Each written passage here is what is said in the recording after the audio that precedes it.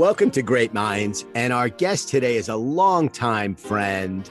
And probably, this is a very specific category, Nick, but probably the most charismatic guy I know. That's so nice of you. Thank you. And I'm talking, of course, about Nick Bryan. And Nick, it's great to see you and to have you on Great Minds. Great to be on. It's great. Thank you for the invitation. So, Nick, I want to start and I want to go all the way back to 1982. Oy. And to your very first day working as a TV buyer at Grey in London.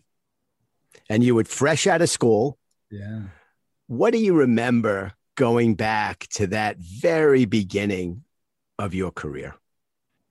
I remember being confused because my direct boss, don't forget, this was England. This is London in 1982. So anyone who's British will remember this or is old enough. He asked me to walk his dog. And he said I had to walk his dog 3 times a day. And I said, well, I'm here and I'm going to be a time buyer. I'm buying time. And he said, this is part of your time management. You will walk my dog 3 times a day. I said, I'll walk your dog today because this is my first day, but I'm not going to walk your dog tomorrow. That's not why I'm here. So we kind of came to a bit of an agreement about that. But then he neglected me because I neglected his dog, which was a very nice Cocker Spaniel. And then I really didn't know what I was doing. And I had some chaos because when I had arrived, I remember the Timex, I was getting ready for the Timex Christmas campaign. We had a few Beecham products. And I kept getting these calls from various TV stations saying, you've had a preemption. I said, okay, thank you. And I just basically, a preemption was you bid me higher. I mean, ironically, it's a day, full on auction. And if you knocked out my spot, I was meant to actually either find another spot at the same price or up the rate, increase the rates. I didn't. So basically by the end of it, I had no campaign. Everything had been preempted. I thought I was doing a good job. All the money was back, and Timex had a very disastrous Christmas. So I nearly got fired. I learned my way through that, but I loved it. I realized it was something I really enjoyed. I really enjoyed the interaction with Thames Television and London Weekend and all the various regional television stations at that time. There was no ITV. There were the 13 regional stations, and I loved it. It was math. It was trading. So that's what I remember. Fantastic. And you had a couple other gigs in media at Benton and Bowles and WCRS. And then all of a sudden you're in your late 20s and you're a managing partner at BBJ Media. That was pretty young to all of a sudden have a managing partner post. Yeah, I was 26 and it was Jerry Buhlman. Ironically, we'll talk about that again because I got back on the rodeo again with Jerry and Nigel and a few others who started the business. He asked me to join him in a breakaway. And the truth was we caught a wave. We caught a wave called media unbundling. And we were at the vanguard of that. We really were in the UK at that time. And it was encouraged by Bass Brewers. And Bass was the biggest, think about, Bush here now, one of the big global players like Heineken. Bass Brewers was the major player in the UK. And they had the foresight to realize that all the creative agencies, they had so many different brands, the most famous one being Carling Black Label. They wanted to ensure they had the flexibility to move around for the best creative ideas, but they didn't want to jeopardize their media buying, so they decided to centralize it. They wanted it independent. So they unbundled it and they backed. They had a buying unit called the Bass Buying Unit, which was led by Jerry Buhlman, who's gone on to become, brilliant in his own right in many aspects of the career. And then a couple of years after the BBJ had been established, Jerry came to me and he said, look, you're doing all the planning for Carling Black Label and for Stones and a number of the brands. We want to create a business that is an independent media agency. We want you to come on board, be my partner. And I did, and I never looked back. And we had so much fun. I think Bass were very understanding. They knew we were great media. We were very talented media execs. We really enjoyed it. We attracted great talent, but we didn't know anything about business. We were learning on the fly. So it was the opportunity to be entrepreneurs and really be in a business. It was a very exciting time. And do you remember any of the other, beyond Bass, any of the other early client projects that you worked on that, when you lay awake at night and you reflect on that you remember fondly? Yeah, I think when it's interesting you raise that, when Bass had shares in a number of and they had stakeholders in a number of other businesses.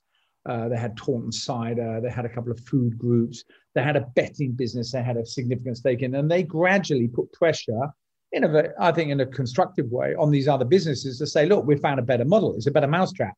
You're able to move your creative around. You're able to have the consistency of one buying team.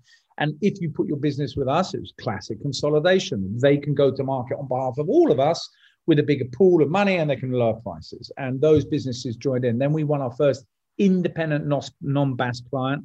And I remember that was RHM Foods, which was the equivalent of a General Mills, Kellogg's. It was, and it was genuinely outside. It was our first really non-BAS related client.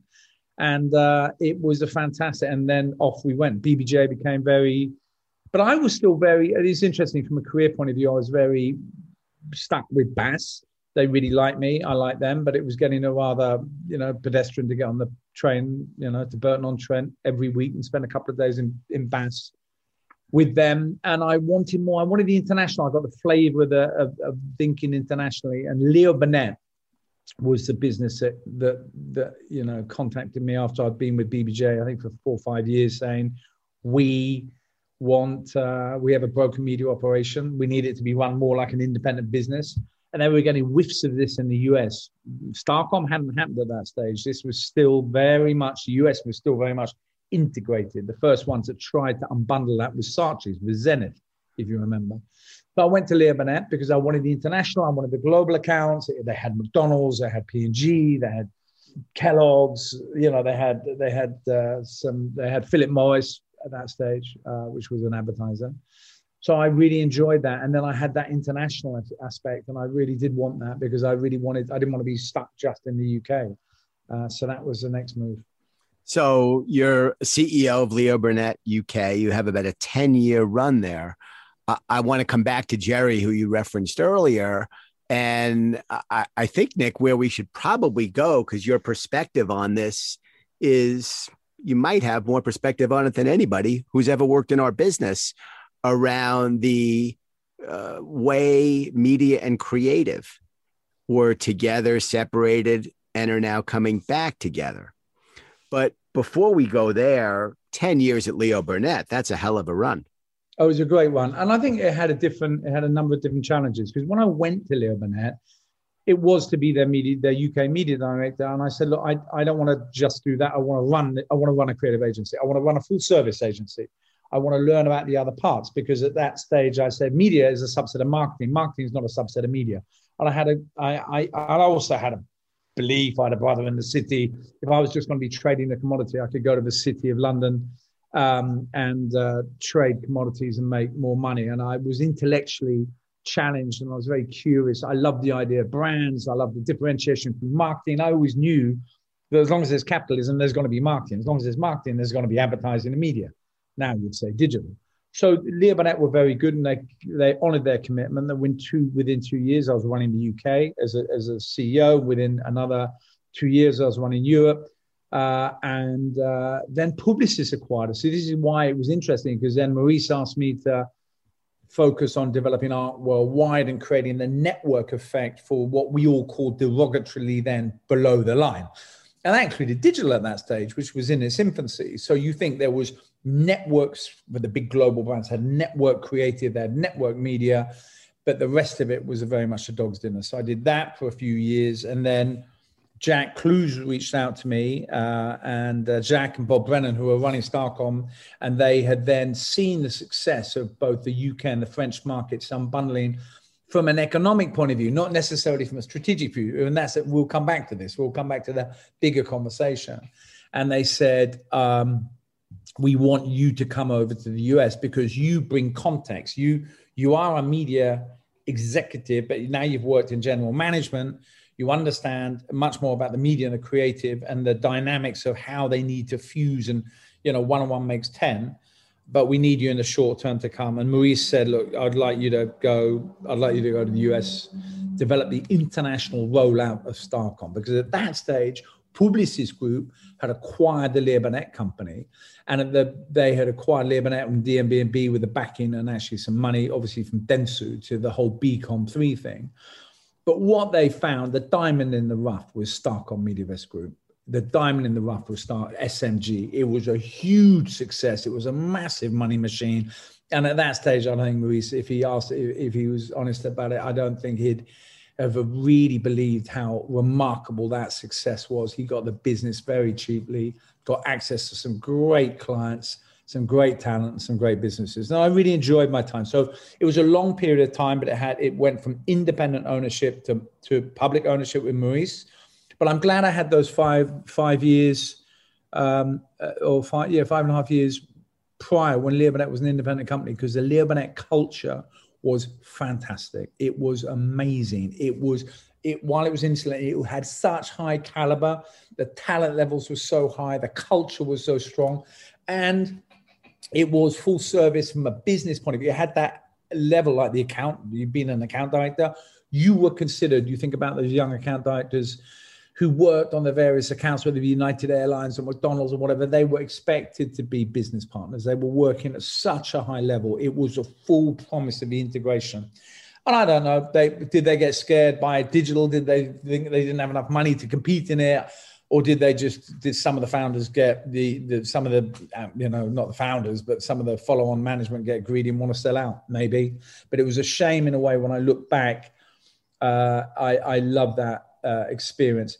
And then the business formally unbundled. Then globally, I think once that tidal wave, and it happened here in the US, around the world, with the exception of Brazil, as we know, because of the ownership, the regulations there, everyone else separated their media from their creative, which in an analog world was an easier thing to do. It's easier to understand and manage the general, and there were campaigns, and it's not like, it was one commercial or one piece of content reaching millions of different people. Now we need millions of pieces of content to reach 1 million different people. So it was a different time then. And the unbundling then, with the rise of digital as it's been occurring and to where it is today, obviously is completely nonsensical. I mean, to have this separation between who you're trying to engage with what you're trying to engage them with in terms of content, and also where. Because, the context, I think this is something we'll see on our industry, the contextual dynamic of advertising, of messaging, of engagement will come more to the fore, because it's just obvious. I mean, if I send a text to my wife, I love you, darling, you're so gorgeous, or I walk her down the beach, the night, the moon is shining, I hold her hand, or I whisper to her, same content, it's just a completely different context. So I do think that we're going to find a way with the smarts and the intelligence of a digital environment to bring context back into it. But the run of the media independent all the way, it was very successful. And what it did do, everyone focuses on the negative of the unbundling and the impact on brand efficacy in the favor of efficiency. And it's true, the pendulum had swung far too much, especially when I came to these shores. I realized, I went to my first upfront presentation, and no one, I'd sit through these ad pods of 15 minutes. Everyone was so obsessed about efficiency. No one talked about effectiveness. And that move from media into general marketing, and the general conversations you're having as a CEO with C-suite executives, they really want to talk about the effectiveness. So they want to talk about efficiency, but they want to talk about what is the most effective thing to do to help them win, keep, and grow their best customers, and then execute with ruthless efficiency. But you don't start with the efficiency. You start with the most intelligent decisioning for what you should be doing. So I found it when I came to these shores really quite frustrating, because the media business was not being I'll tell you, it's interesting. I always believed that they were being very disrespectful for the consumers. And now what are we witnessing? 1 million homes every single month, the cord cutting, accelerating, because the different options are there. It's like you're in New York. I mean, I'm a New Yorker. I'm sorry. After you're so many years, you've been forced to get in the back of a yellow taxi and go on your hands and knees and fall out into the puddle like a dog. And then Uber comes along. I'm not going back. I mean, I'm just not going back. And there's a whole generation that have grown up with streaming and OTT, and they're never going to go back to the bullshit experience of cable. So what cable did to linear streaming is doing to cable. And I think we're seeing a situation that the consumer, I found that too many aspects of the media industry were very focused on the publisher and the agency and the brand. But in this context, the viewer, the consumer, forget about being a consumer, they're a citizen first, they're a person. And there was no respect or consideration to that. They were just something to be packaged and sold in units to, media buyers. So I think it was, but notwithstanding, there's like in everything, there's good and bad. I love the media industry and the independence of media. It gave a recognition to the importance of media. It did a good job in that regard, but it's time to come back together. So you've lived and led on both sides of the Atlantic. Give us your perspective on the business, looking at the business cultural differences between the US and the UK. Well, the Brits drink more at lunchtime and the Americans drink more at night. Golf is universal. The Brits will still favor and work hard on the buy side and the sell side to really build relationships and try and make them as personal. The scale of the US and the sheer geographic scale, this is not a country, it's a continent, it's a massive continent. You have to look at it through the lens of Europe almost. Because if you're living in Germany and trying to do business with someone in Scotland, or you're living in Sweden and you want to do business with someone in Spain, you're going to be more likely to be considerate to how you're going to find a way to do that. Are you going to automate? Are you going to use technology? What are you going to do? London, England, it is really, the main engine of it is London. Of course, you have some obviously agencies in Edinburgh, and you have a big centre in Birmingham. The essence of the industry in the UK is London. It's a very small little village. But here in the US, no. You've got Atlanta, Chicago, New York, Chicago, LA. You're talking San Francisco. And I think the big shift is from a cultural point of view. Outside of that, I think that the notion that the clients. No, maybe that's becoming the same more. That's really it. I found it very, very easy to do business. And also there was always so much of a transatlantic kind of corridor. It was London, Madison Avenue, London. That was the whole Atlantic play. And it was ever since I came here, the shift has been heading more to the Pacific. It's in LA, the tech giants are in Silicon Valley, they're in San Francisco. So suddenly the emphasis of our industry from when I joined it, and it was all about Madison Avenue, it was all about London, it has shifted. Now you think, even when we go back, when I first arrived on these shores, everyone was talking about the promise of Madison and Vine, and it was ELA, it was going to be content. It wasn't just going to be push-based interruptive advertising, however annoying we think that is. I was going to pull you into the content experience, and my brand was going to be well natively integrated into awesome content. Who better to do that than the Hollywood cats? And that never really worked. It hasn't ever really worked. I think it is going to start working and starting to work more now. But the gears work in completely different ways. The gears move at different speeds between the whole Hollywood versus the whole Madison, the ad industry. And there was a lot, and there's so many cultural differences there. So I think to answer your question, between the UK and the US, I found them very slight, or certainly between New York. I think what I'm finding as much, because I'm now living in LA and I've come across this amazing country, and I'm now I am on the Pacific side now, because this was my next chapter. I wanted that to be my next experience.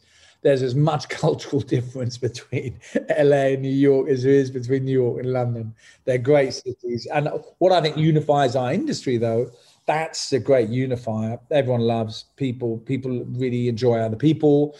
People enjoy the advances of technology and data. People enjoy creativity. And there's a lot of innovation. That's what I continue to be so excited about. We're entering into yet again another era of innovation and accountability. And I think that's what's so exciting, because our industry suffered from a lot of innovation and creativity. And we didn't, from a client's perspective, have enough focus on accountability and attribution. That whole, everyone threw around the Lord Leverhulme, 50% of my advertising is wasted. Come on. Really, is that the best of it? So I think that it for me, it's been a great experience crossing the Atlantic and coming to work in the US. I've loved it. I loved every minute of it.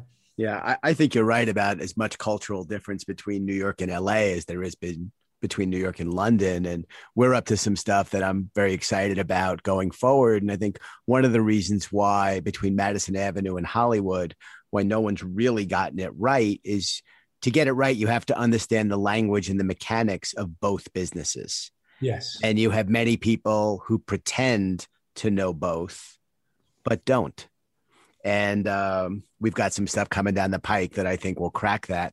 So you have worked with some incredible people, Nick, and on Great Minds, I love to touch on some of those names who are part of our industry so we don't forget them. And you mentioned a name, a guy I got to know pretty well and had nothing but love and respect for. He used to come to an event that we did years ago when Jerry Yang was running Yahoo at Pebble Beach. And that was a guy named Jack Clues. Yeah. I'd love to get your perspective on Jack, who I thought was all class and just a super smart guy. Oh yeah, no, I think also bravo to you to want to acknowledge, because some of the giants who were so fundamental in establishing not just success in the agencies but from the industry point of view, Jack was always one of them. The Jack was first, I mean, outside of being the executive, as a guy, as a person, as a human being, just an awesome mensch, kind, compassionate, considerate, and also I learned a lot from Jack, because Jack would manage in a very relaxed and hands off and a very empowering way by giving. But in some ways, in my instances, I believe that he'd over delegate and he'd give big bets to unproven. And he would say to me, Nick, I will, some will blow up, some won't work out, but I'll always go further because people are basically motivated to do it on their own. And I give them that benefit of a doubt.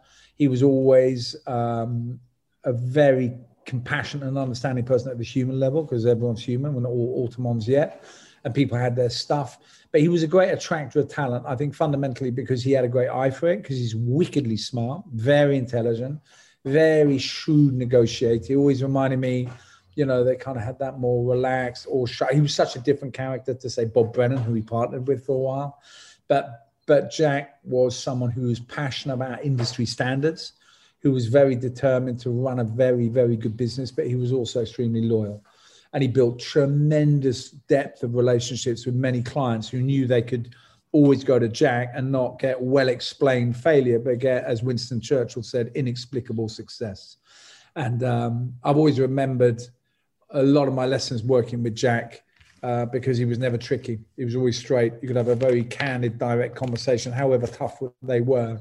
And he had that kind of Midwestern sensibility. And you look at the luminaries who came out of Starcom and the Mediavest even. I mean, that was one of the toughest challenges when I joined. I landed, and the first thing he said is, you're in Chicago, your wife's pregnant, you've just settled here, you're finding your feet, but you got to manage this thing called Mediavest. It's in New York. By the way, there's sometimes a little bit of animosity between New York and Chicago, and between Starcom and Mediavest. They were the apps, and I had to arrive in New York with a bodicea of a leader called Donna Salvatore, who just said, you have come from where? Some damp little island in the Atlantic, and you're going to be my chairman, sent here by Jack Clues. Are you kidding? You fucking kidding? It was incredible. It was one of the funniest experiences I had. I actually ended up, and she was such a toughie. But eventually I really became very, very fond and huge respect for Donna and all the Mediavest crew I was working with. It was great. But that was one of the funniest things Jack Clues ever jumped on me. But again, a massive industry luminary who did a huge amount to set the professional standards of the media industry globally. Yeah. I couldn't agree more. So all of your experience working in media, working on the creative side, working on the experiential side, collides in your tenure at IPG, where you ran a number of different businesses for them, and then the launch of IPG Media Brands, and then McCann globally. An incredible run at IPG. Give us the cultural difference. We talked about UK, US. You were in deep in the Publicis family, from Burnett to what we just talked about, Starcom and MediaVest. And now all of a sudden, you're in an entirely different culture at IPG. Very different culture, and one that I was almost a bit like when I arrived in the US and went to Chicago. I was ill prepared for, because it was moving so fast. Michael Roth, I mean, they reached out to me because they knew I'd had a tremendous amount of success on the media side, and they needed that. was very broken. It was half in, half out with McCann. The initiative was doing what it was doing over here. ID Media, it was all very messed up. I said the same thing as I said all those years ago at Lear Burnett. Look, I'd love a shot to run the McCann World Group. It's the biggest ad agency group in the world, biggest global network. Some of the most amazing clients. You think about L'Oreal, GM, Coca-Cola, the biggest of the enterprise clients. And I said, okay, I'll do it. I know I can do it. But at the time, IPG was being called the beleaguered IPG, and Michael Roth had just taken over. He'd taken over like a year earlier, and he's a smart guy and a tough guy but a financially astute. So he was obviously real focused with the city, making with Wall Street, shareholders, renegotiating debt. There was a huge amount of mess at the corporate level within IPG. And there was a lot of restatements, if you remember at that time. A lot of it was down to media. A lot of it was down to the whole AVBs. So there was this whole gray zone between what's disclosed, what's contractually okay versus what's disclosed, what's known about. And we're talking about the dark gray side of the media industry that still is prevalent in many countries of the world. It's not really here in the US at all. I don't see it at all. But at that time, it was really the international and all the issues that really a lot of them went to McCann. So it was a tough time in the early days of getting and all the media operations cleaned up and running from a talent point of view, from a professional point of view, also from an ethical point of view. Worked very closely with Michael and really enjoyed my time. Very much enjoyed my time at IPG.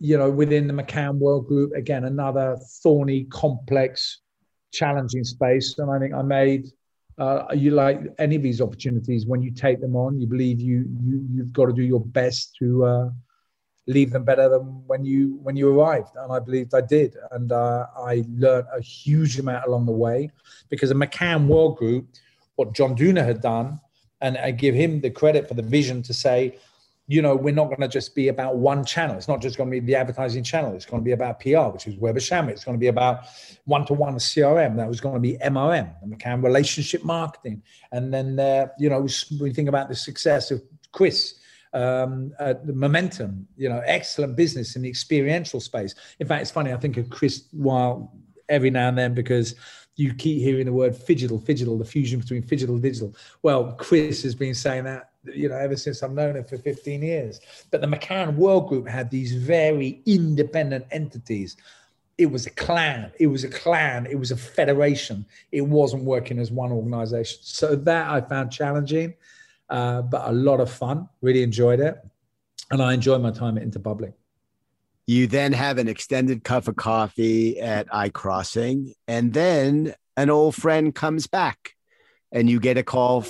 Before you go over that, I think that's an important one, because the iCrossing one, it's just worth saying, because it was really Hearst. That was another one where they had acquired it. But to work on the sell side, to work on a publisher side, because I was always excited. And that's one day what I will do. I will run a large entertainment, a media company, because the media companies have the best. They have it all. They just sell it in the wrong way. They have media and they have data. You think about it. They have the content, they have the data, they have the platforms, but they're selling advertising. And those rates, especially in the digital world, are so dominated. You think Google dominates 75% or 80% of global search. Facebook is social, and now Amazon's there as well. They've been too weak and fragmented. Yet had they started to flip it and say, okay, we're not going to just be selling ads, and we're going to, because their revenue model was only two ways. They made money on subscription, money on advertising, and yet they weren't in marketing. They didn't move further up the food chain to engage with the brands to start to advocate, as well as advertising on our platforms or in our publication. We will create native content, because the only reason you ever took an ad, only reason you ever bought an ad was in the belief, I could influence you to take a behavior, pick up the phone, go online, send an email, whatever that's what I want to do. Well, what about another way to engage you emotionally? Well, it's through the content in a native and organic way. So actually, Hearst had acquired iCrossing. They thought they were buying an integrated digital agency that would help them digitize all their work process and their functions and their business model to become a more digitally viable business. They bought a performance media agency. They bought a search shop. I mean, they bought badly. They didn't know what they were doing with it. They wanted me to come in and clean that up and do it. And I said, I will do that. Because actually, I tried to buy it from them earlier. I will do that, but I want to learn about the publishing business. I want to learn about the media business. So that 3 years was very instructive because it made me really appreciate that I, at this stage, am an agency cat, and I enjoy being on the agency side, on the buy side, not the sell side, because I find the sell side is still too structured, by the formats. You're selling radio, you're selling TV, you're selling. Now I think the world has changed. People are buying audiences, and they're not buying the channels, or they're not buying the media, and they can move around in terms of where the audiences are. But that 3 year period was very instructive. A growth opportunity for me because people know they need to grow. No one really knows how. The only way you grow is by doing the unfamiliar and the uncomfortable. It's the only way you grow, but you need to grow. So that period was great. And then yes, an old friend called me. Okay, so you stopped us. So let's stay where we stopped for a moment. We just had Anna Jones, who's a dear friend. She was the first female president of Hearst in the UK. Now she's running a wonderful global enterprise called Albright, and she was on Great Minds last week. So we talked about the magazine business on the whole. We talked about the outdoor business, the radio business, and the newspaper business. And observationally, it feels like the outdoor business has been reinvented with digital outdoor. Radio business has been reinvented with what we're doing right now, a podcast and the rise of digital radio. The magazine business and the newspaper business, much tougher paths and have had a much tougher time. Do you think I sort of got that right? Or, what's your vantage point? Because you're far more learned about this than I. Well, it didn't have to be so tough. It didn't have to be so tough. It's just they failed to innovate. They just focused on optimizing their existing things. Listen, I don't want to run a better railroad if the future is aviation. Then build me a plane. Come on. They needed to change. They could have done local. No one does local more. I think radio advertising sucks. The radio medium, however, is amazing. Radio marketing, the influence of the local, you think the local opportunity, the other part that the magazines and newspapers failed to grasp was commerce and integrating content to commerce. Why should Cosmopolitan, Vogue, Harper's Bazaar, why would they have all the influence of what the fashions are, or Popular Mechanics has all the influence on what should be built?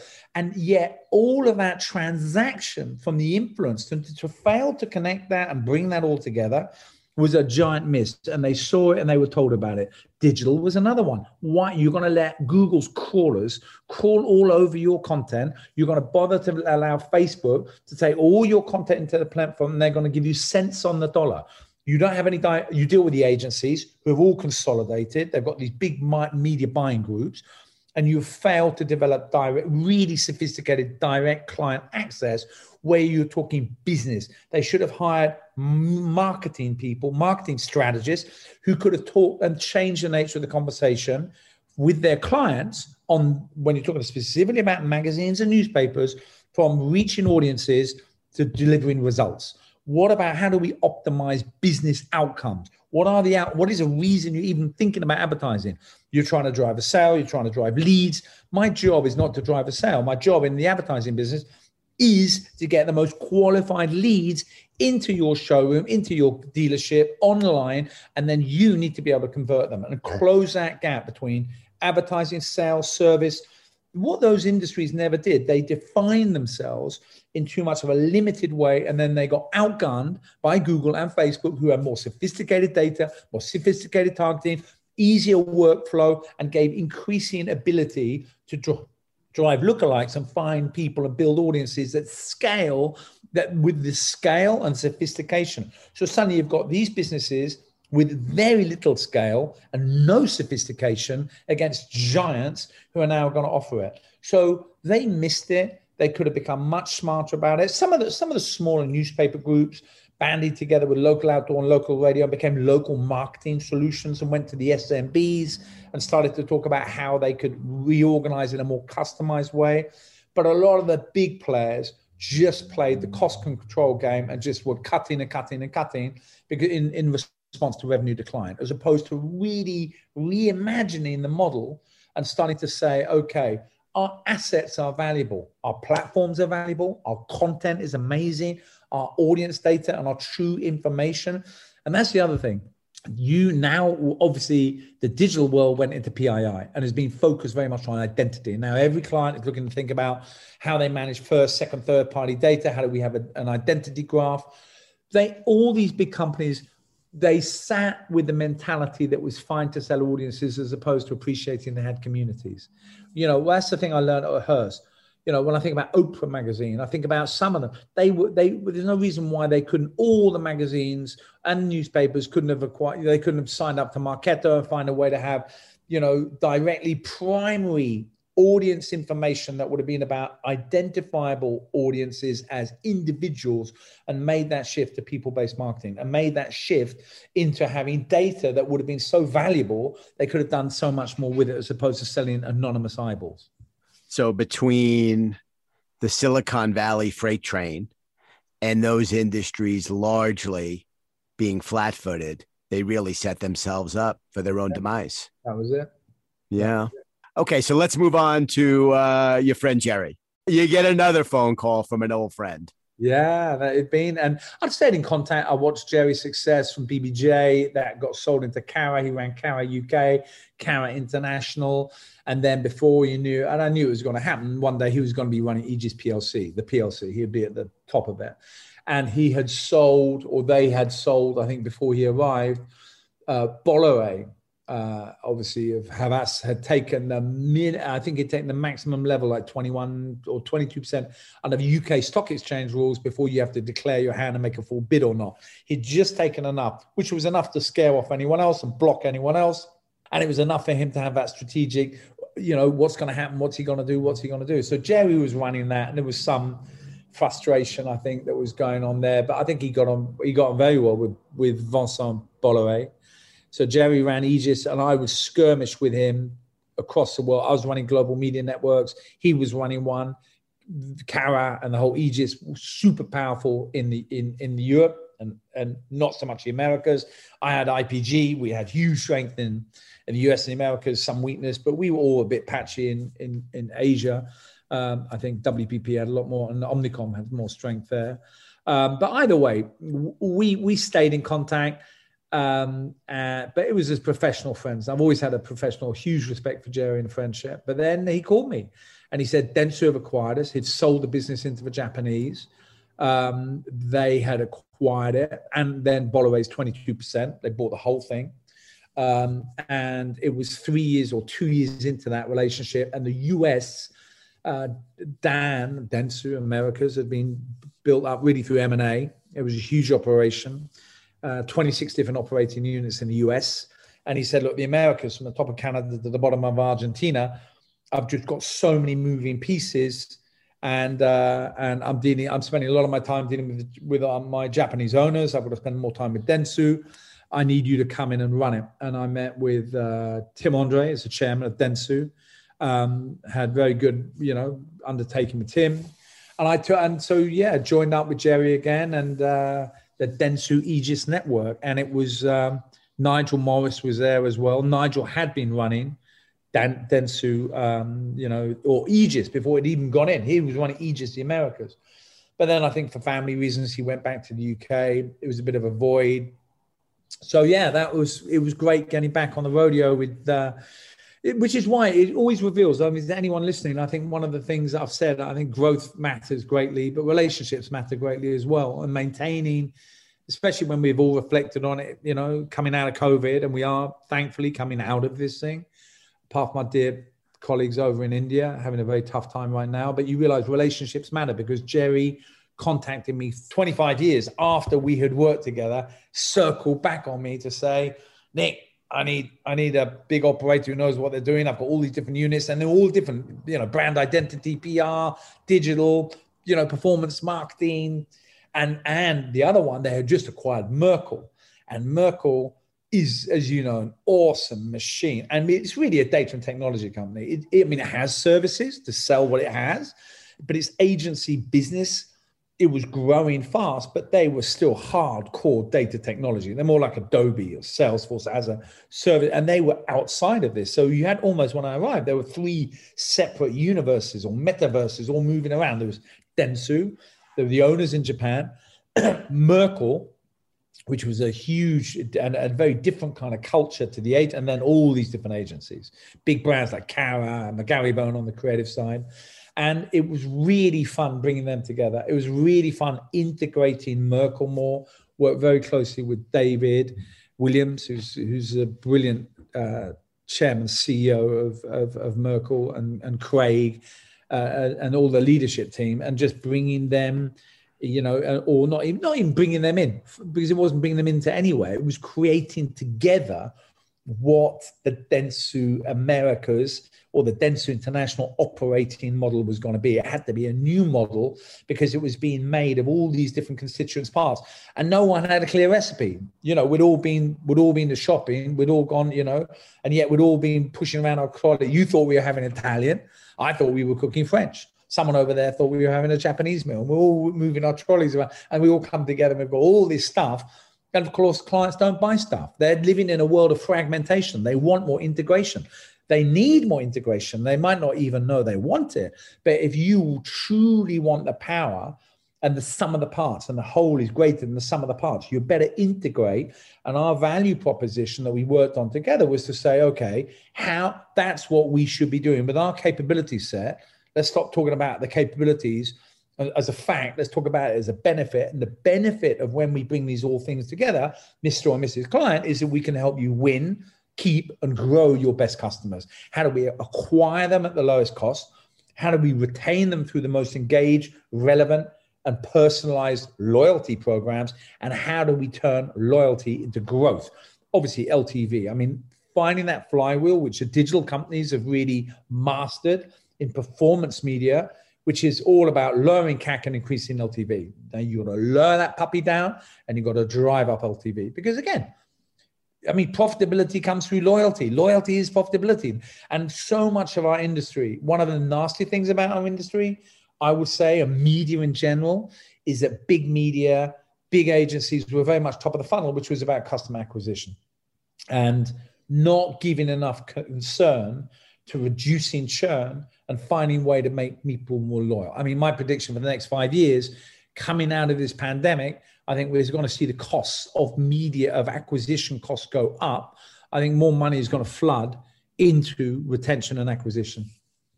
Fantastic. All right, we're going to get to your fearless forecasts and we wrap up. But we talked about cultural differences, US, UK. We talked about New York, LA. Perhaps the largest cultural divide that you've had to wrestle with was between Dentsu and the Aegis Network. I'd love to get your vantage point and reflections on those differences, what worked and what was destined to fail. Because I think to some degree, the culture out of Dentsu in Japan, and we do a lot of business with them. We launched Advertising Week Asia in Tokyo in 2016. And many of the people that you mentioned, Tim, Jerry, Nigel, were very instrumental in helping us make that happen. And I've been to Shiodome, to the Dentsu building many, many, many times.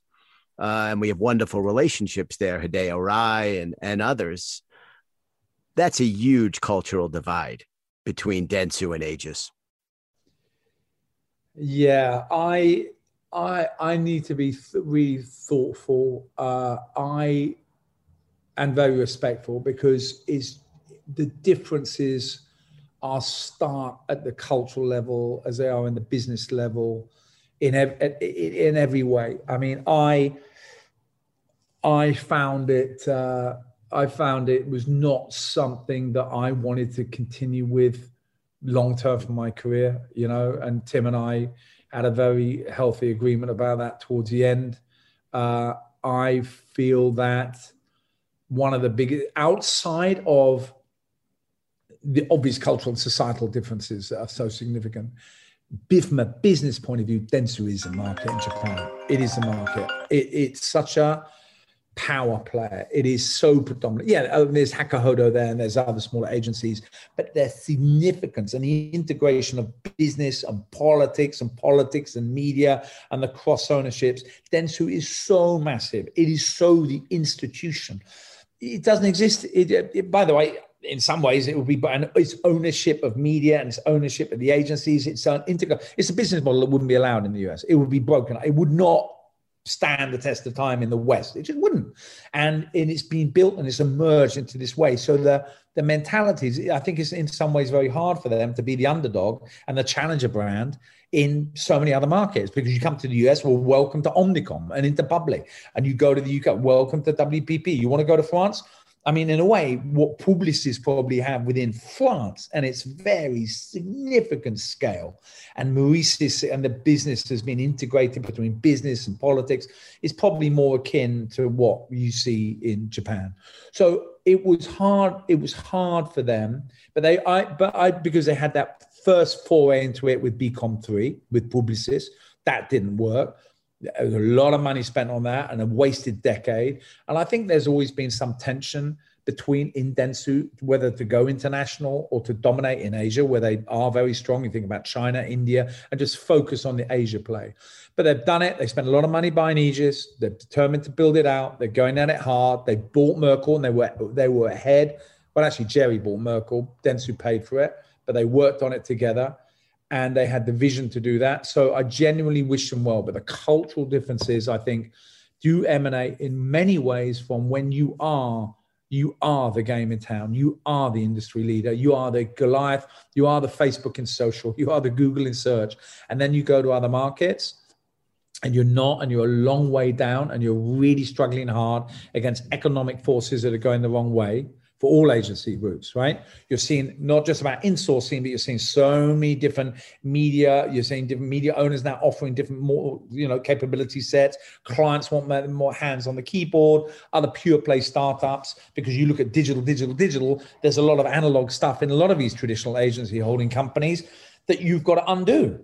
So I think that, huge cultural differences, but I really, really enjoyed my time. I really enjoyed a lot of the time I spent in Tokyo. I spent a lot of my time in Tokyo, and they're all really good, honorable people. Yeah, I think Wendy and Jackie have their work cut out for them.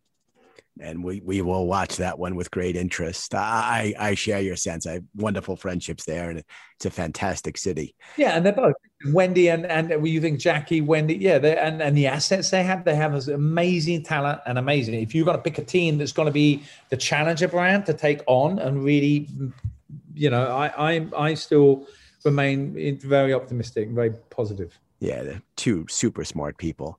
So I'd love to talk about what you're doing now. You're a guy who has always been, a big guy in our business. And when you take the stage for us at Advertising Week, as you've been gracious enough to do many times, you command the stage. And very few people are really good keynoters, Nick. We'll get requests and people will talk all the time. I want to have this one keynote, that one keynote. The reality is it's very difficult to stand on stage and hold the audience and get them in the palm of your hand, and especially do so in a way which is genuinely reflective of thought leadership and not just pitching. And you're able to straddle that as good or better than anybody that we've ever had on stage. So I cannot imagine you're too young to go walking off on the beach quietly in the night. Let's hear about, we'll call it not 2.0, we'll call it Nick Brien 3.0. And what you're up to right now. Well, thank you for your kind compliments. I've always enjoyed my time at Advertising Week and keynoting. And I love the industry. You're right. I've been looking and taking my time. I agreed for 2020 to be on a consulting agreement with Dentsu, understandably because of the pandemic. That was a quieter time than we expected to do. So I couldn't compete until 6 months after that. So my non-compete ends, in fact, on the 1st of July, 2021. And in the meantime, I've been doing some SPAC work. I'm involved in a SPAC, and I'm enjoying that process and focusing, but at the same time, it's not the significant kind of leadership and operational roles that I've been used to. It's more transactional, but I'm very much enjoying the experience around that. But I've got two opportunities. I think that I'm looking, and the obvious usual players, whether it be private equity or some big strategics, or some that are more left field. And I'm determined to bring all this experience I've had, working with clients, working with creativity, working with strategies, and having that executional focus to say, but I do want to embrace where data and technology can continue to find opportunities to make things better. Not just better, faster, cheaper. Martin's saying that whole time. Yeah, it's better, faster, cheaper. But there is definitely another play in Nick Bryan. It's definitely going to be where the fusion of tech and great data science and machine learning and increasingly AI are coming together, that we can actually build together and be the growth engine and be another one of them. There's many growth engines out there saying it, but I want to stay in my sweet spot. I want to stay in the marketing and the brand building industry. I love the idea of driving growth, but I want to do it in a way that we can also be more focused on conscious capitalism, that we can be more considerate and more thoughtful about the way we can make profits and deliver purpose. Yes, it sounds very, we hear about it in Davos when that was going on, and we hear about that, but I'm determined to only now play in businesses with my time and my capital to invest against businesses that give a shit about making the world a better place, not just making more money for shareholders. And so that's what I'm focused on right now. And as soon as I have something to announce, Matt, I will call you. You're the best. So, and I couldn't agree with you more about the importance of business and purpose. And we have been and continue to do quite a bit in that space. So let's get a couple of fearless forecasts. If we're back doing this and have you back on Great Minds a year from now or 3 years from now, you pick. What do you think we'll be talking about in terms of what will be on the front burner of our industry? All right. Well, I'd say the US. I think multiculturalism. I think the lack of multicultural market. There is no the total market is a wrong market. There is no total market.